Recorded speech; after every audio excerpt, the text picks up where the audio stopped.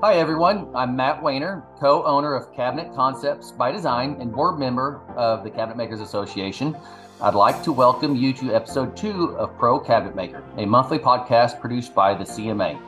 Each month, we'll chat with some of our outstanding industry professionals about the issues and challenges impacting their businesses, as well as success stories to inspire. My guest today is Tim Coleman with SCE Unlimited in the Chicagoland area. Tim founded his own closet organization company in 1988 and ran his business for nearly 30 years until he sold it in 2017. In October of 2020, Tim took the helm of SCE Unlimited. He believes that sharing knowledge and consistently seeking to learn new information is the only way people evolve and grow, and he endeavors daily to do both. Welcome to the podcast, Tim. Hey, great to be here, Matt. Thanks so much. Oh, no problem. Well, let's get into it. You've been a small business owner for 30 plus years. And you've learned over the years that bigger isn't always better. How being the right size company works best, and how do you find a sweet spot in the right size company? I think that knowing what your limitations are as a leader is really the key to trying to figure out who you want to be. Some people just are not comfortable being large, they find their niche. Many years ago, I read a book by Peter Drucker about business, and he said that generally speaking, a manager can't manage more than 6 direct reports. So if you use the 6 as an example, that would be, let's say you've got a business and you've got one designer or salesperson, and you've got 2 installers, and you got 1 or 2 guys in the shop. Now all of a sudden you're at 5 or 6 people as quickly as that. And so how do you manage them is the biggest challenge. So some people are great and have the ability to delegate, and others aren't. So finding the right size is critical. And then that's the management piece. And then there's the financial piece. When you're bigger, you have more money out on the street, whether it's in inventory, whether it's in equipment, whether it's in building and office space, whether it's in trucks. So let's just say that you decide you're going to buy a business and the business is going to cost you $100,000.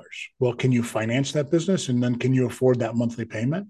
Mm-hmm. And then you go, well, I need a new truck. And that truck payment's going to be $800. And then I need blank, blank, and blank. And before you know it, your expenses just to turn the lights on and open the door is, pick a number, $20,000 a month. Well, what do you need to sell to pay for that $20,000 a month, in addition to payroll and taxes and material? And so all of a sudden, trying to figure out who you are and who you want to be, that becomes the critical piece. And it's okay to be small. You can make a lot of money at $400,000 a year in annual revenue. Sometimes you can make more money at 400,000 than you can at 1,400,000. So it's okay. And just be comfortable with who you are and where you want to be. Sure. So I learned that you just recently sold your business. How big did you grow your business before you sold it? At the high, we were at 3.5 million. So we weren't huge, but I think 3.5 million for me was a comfortable number. But between, let's say, 1.5 million and $2.5 million was very uncomfortable. We were too big to be small and too small to be big. And it was a very uncomfortable place because the amount of labor that you needed to do that kind of volume, the amount of space that you need in a warehouse to handle that kind of volume, the amount of money that you spend in marketing and advertising. So all of a sudden, the expenses are at a certain level, and your revenue and your gross profit is just having a hard time paying for it all.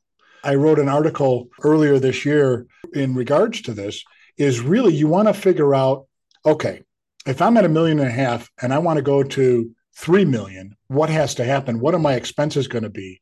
Stay at 1.5 million making money, or stay at 400,000 and making money. Keep socking it away, keep saving that money for 1 year, 2 years, 3 years. Then you have enough money to get through what I call the black hole, because you're going to go through that black hole. I grew up Catholic, and in the Catholic faith, when I was growing up, this is going to show my age, they taught about a place called purgatory. And purgatory is where you go when you really weren't bad enough to go to hell, but you're not quite good enough to go to heaven. You go to purgatory and you stay there for a while, paying for your sins. And That's the place that I felt that I was at for longer than I should have been. And so you're better off if you do a job of planning and do it that way. The problem that I found with most of us that are smaller businesses is the business controls us. We don't control it. So we kind of just rely on, will the phone ring? Will anybody walk in the door? And if somebody walks in the door, we sell them something. And if the phone rings, we go meet them and try to sell them something. But it's not in our control. I had a friend of mine who was a remodeling contractor, and he did a lot of things himself. He did his own HVAC, he did his own plumbing, and he was about $400,000 a year. And at that time, this is a long time ago, he made $65,000 in income, and he was really happy with that. And he's like, I'm going to go from 400 to a million. And when he got to a million, he made $32,000. He's like, I don't understand it. And it's all of those expenses in between. And he goes, you know what? I'm going to cut back. I go, well, how are you going to cut back? He goes, I don't know. I go, well, the way to cut back is you start raising your prices and people will start saying no. And the jobs that you do get, there'll be a higher margin. And that's how he was able to bring his business back down to about $500,000, which is where he was comfortable. And those jobs made more money. I mean, it's really easy to increase sales if you lower your price below cost. Mm-hmm. So if any of you have any designers out there or any salespeople out there, and you find one of them is really selling a lot, be careful, because they might be selling the margins too low.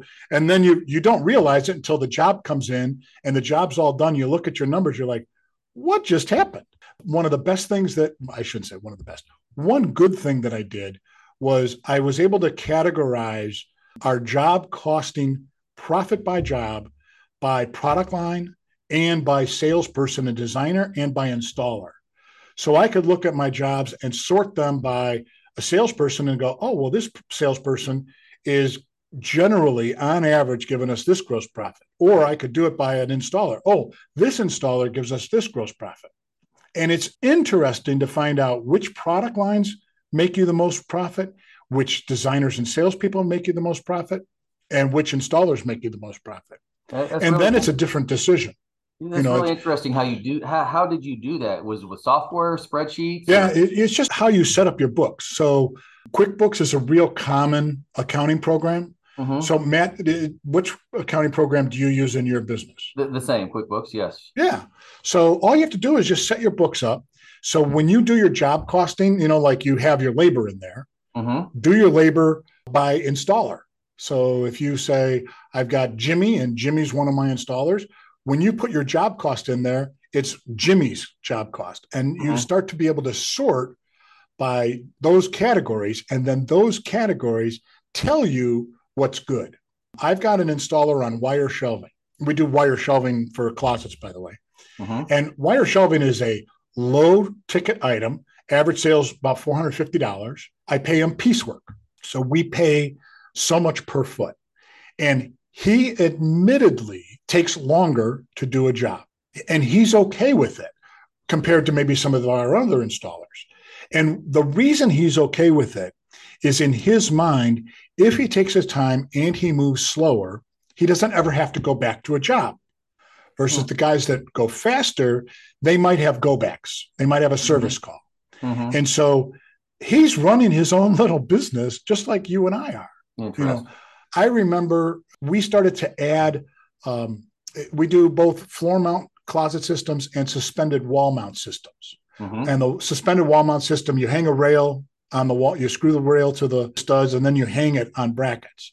And I started to put cleat underneath the bottom of all of our drawer units. And that cleat, A, costs more money because it's material, and B, it takes more time. But to me, it was worth it because in my mind, I had too many drawer failures because the way that the drawer was sagging that rail over the course of years. It wasn't within the first year. It was always like 6 years down the road. But I said, you know what? That cleat is worth it to me to avoid that problem. Same thing with pantries. I stopped doing suspended systems in pantries because everything's too heavy. I want in a pantry, I want everything to be on the floor. And anyway, we're getting off topic. Sorry, Matt. Sure. No, it's good information. I love talking about it. But back to the money part of it, you've written about the 7 benefits of being a small business. And one of them is Easy Cash Management Review. If we can talk a little bit more about that, particularly as it relates to a budget versus forecast. And it's a really timely subject as we're closing out the year and preparing for 2023 coming up. Can you talk a little bit about the budget versus a forecast? Sure. So again, being a small business, you're wearing a lot of hats. So you're probably still in design and sales, or you're still in manufacturing, or you might still go out on an installation. You might be also the one that looks at the trucks and finds out if they need an oil change. And so you're wearing a lot of hats, and you hear either through the television, or you hear Wall Street, or you hear other business owners, and they say, you got to have a budget, or you should have a forecast. And I remember hearing these things, and I just was like, whatever, I don't have time. I don't even know what it is. I'm not going to do it. I read something about darts. And when I was a kid, I played darts. And so the goal in darts is to always try to get the highest score. And so you have to be accurate in throwing a dart at the target that you choose.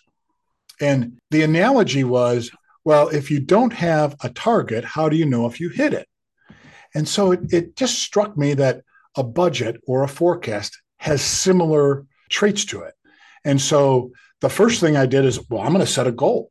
And the goal is I want to do $1 million in a year. That's my goal. Okay, well, how do I go about doing that? Well, do I take $1 million and divide it by 12?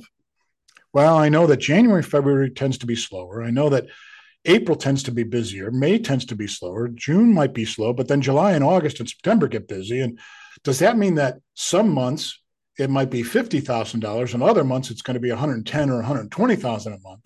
Yeah. And so slowly my goals became my forecast.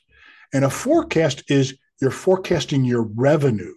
That's the forecast. You're predicting what your revenue is. It becomes your goal or your target. And so if you literally take your QuickBooks and you just print out your financials on a monthly basis, you can just look and you go, okay, well, here's my revenue for the month of January. Here's my revenue for the month of February. And you do that. I put it into an Excel spreadsheet because I could do a lot more in an Excel spreadsheet.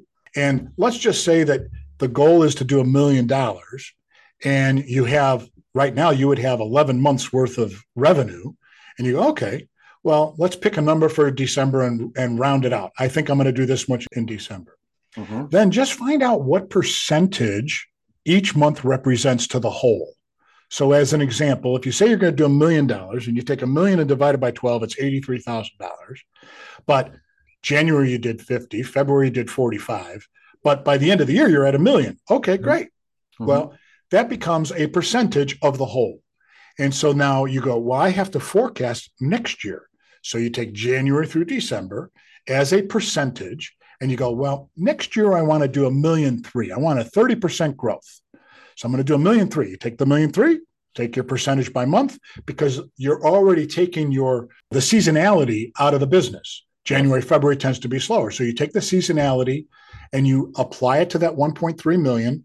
And now you know what your target is for each month. And that becomes your forecast.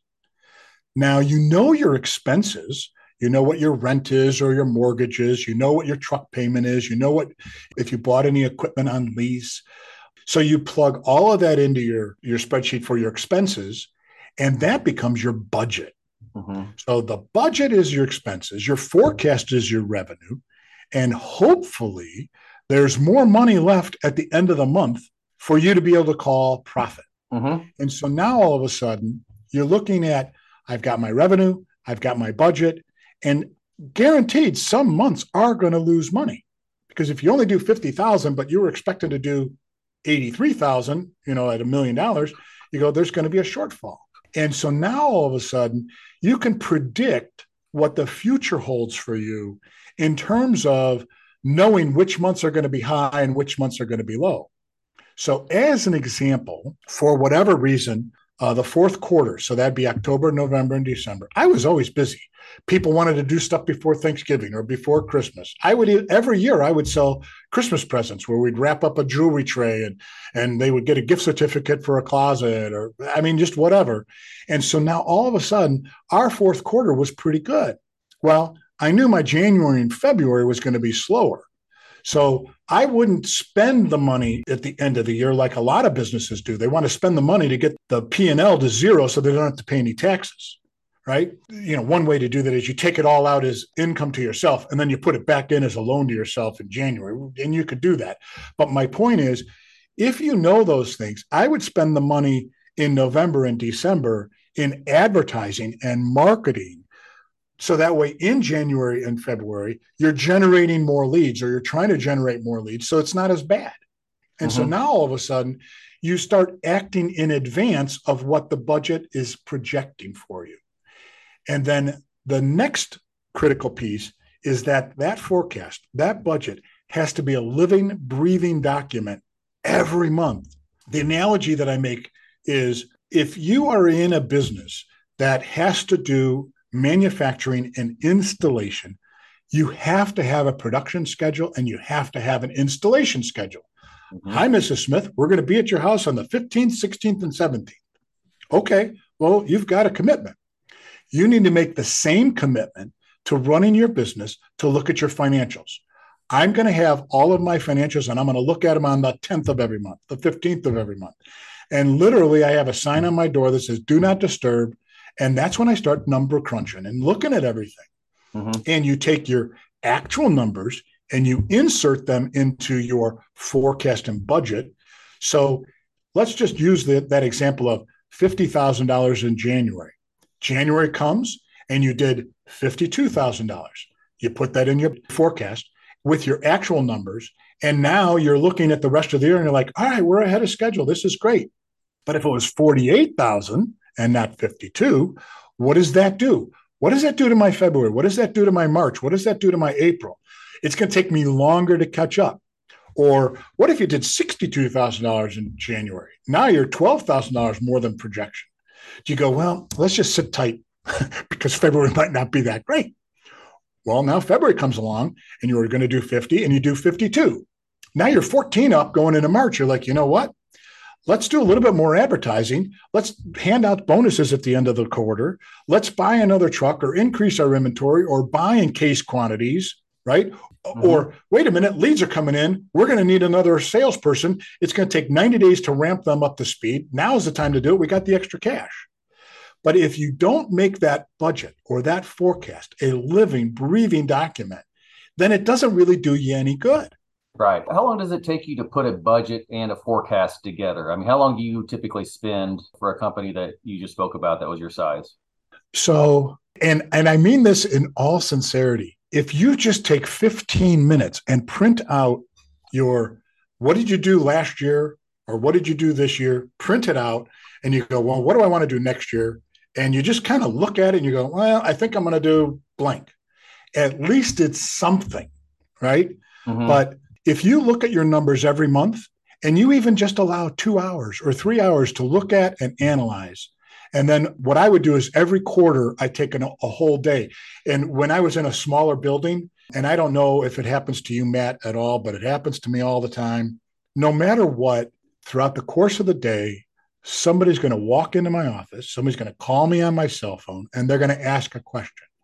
The question can be as simple as, hey, where did we see those tie racks? I can't find them in the shop.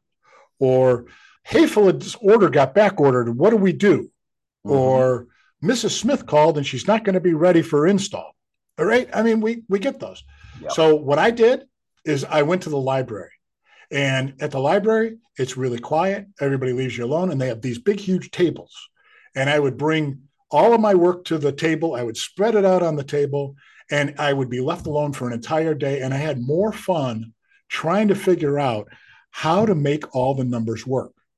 Because if you said, let's use 2% as an example, 2% of $1 million is $20,000. And you go, I'm going to spend 2% on advertising every year, $20,000.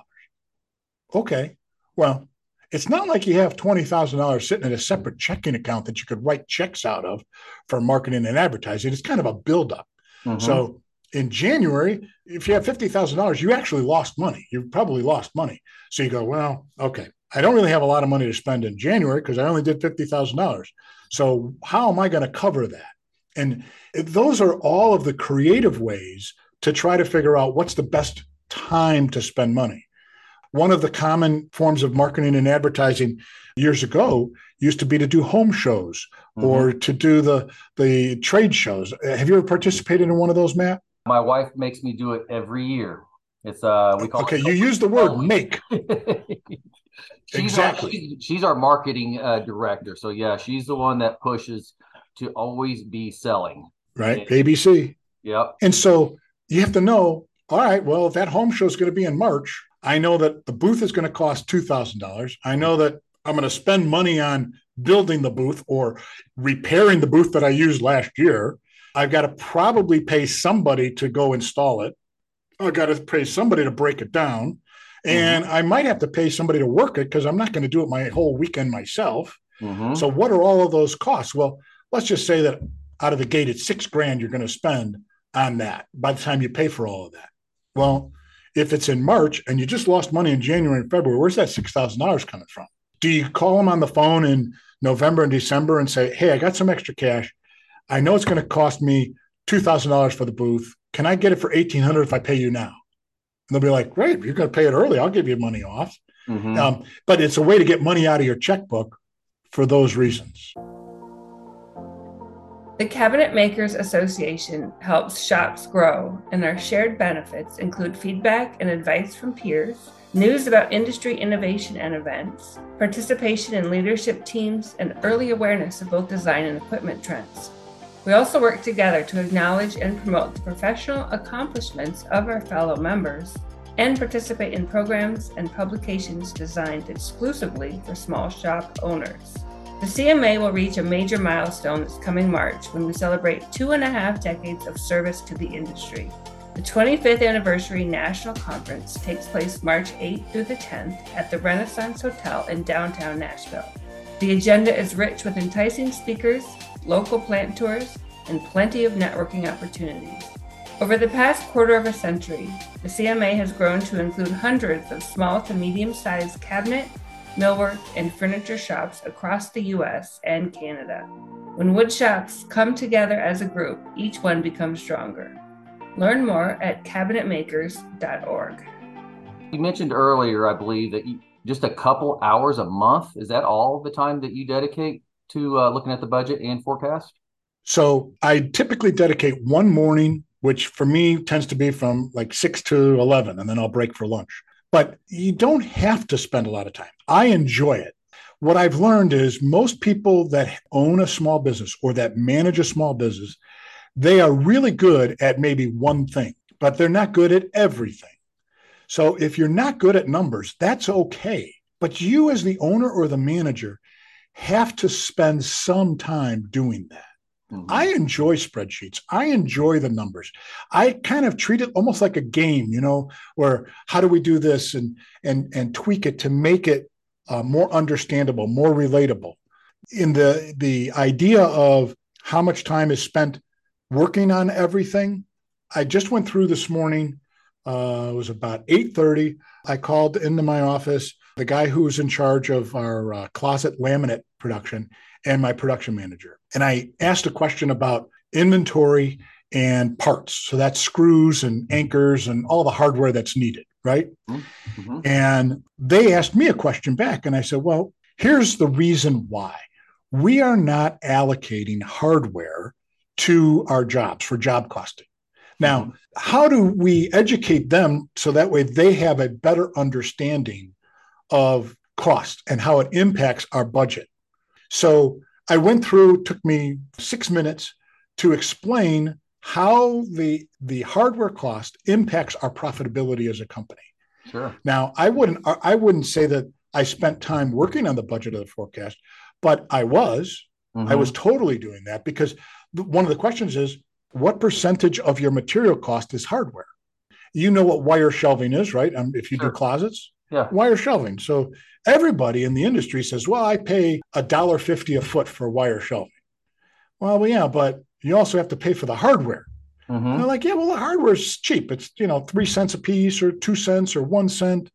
Okay, well, you want to know the real number? The real number is that about 25% of your material cost is hardware. 25%. That's a big number in your material cost. How do you track that then? I mean, if it's such a small part, and I assume you got buy-ins from your employees to start tracking it a little better.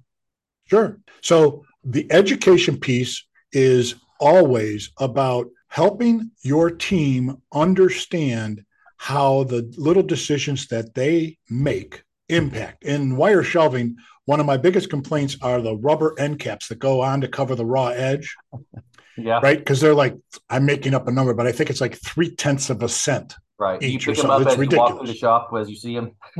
Oh, all the time. I could walk in a house and see them. So a Uh-huh. million years ago, I was getting really honked off at that.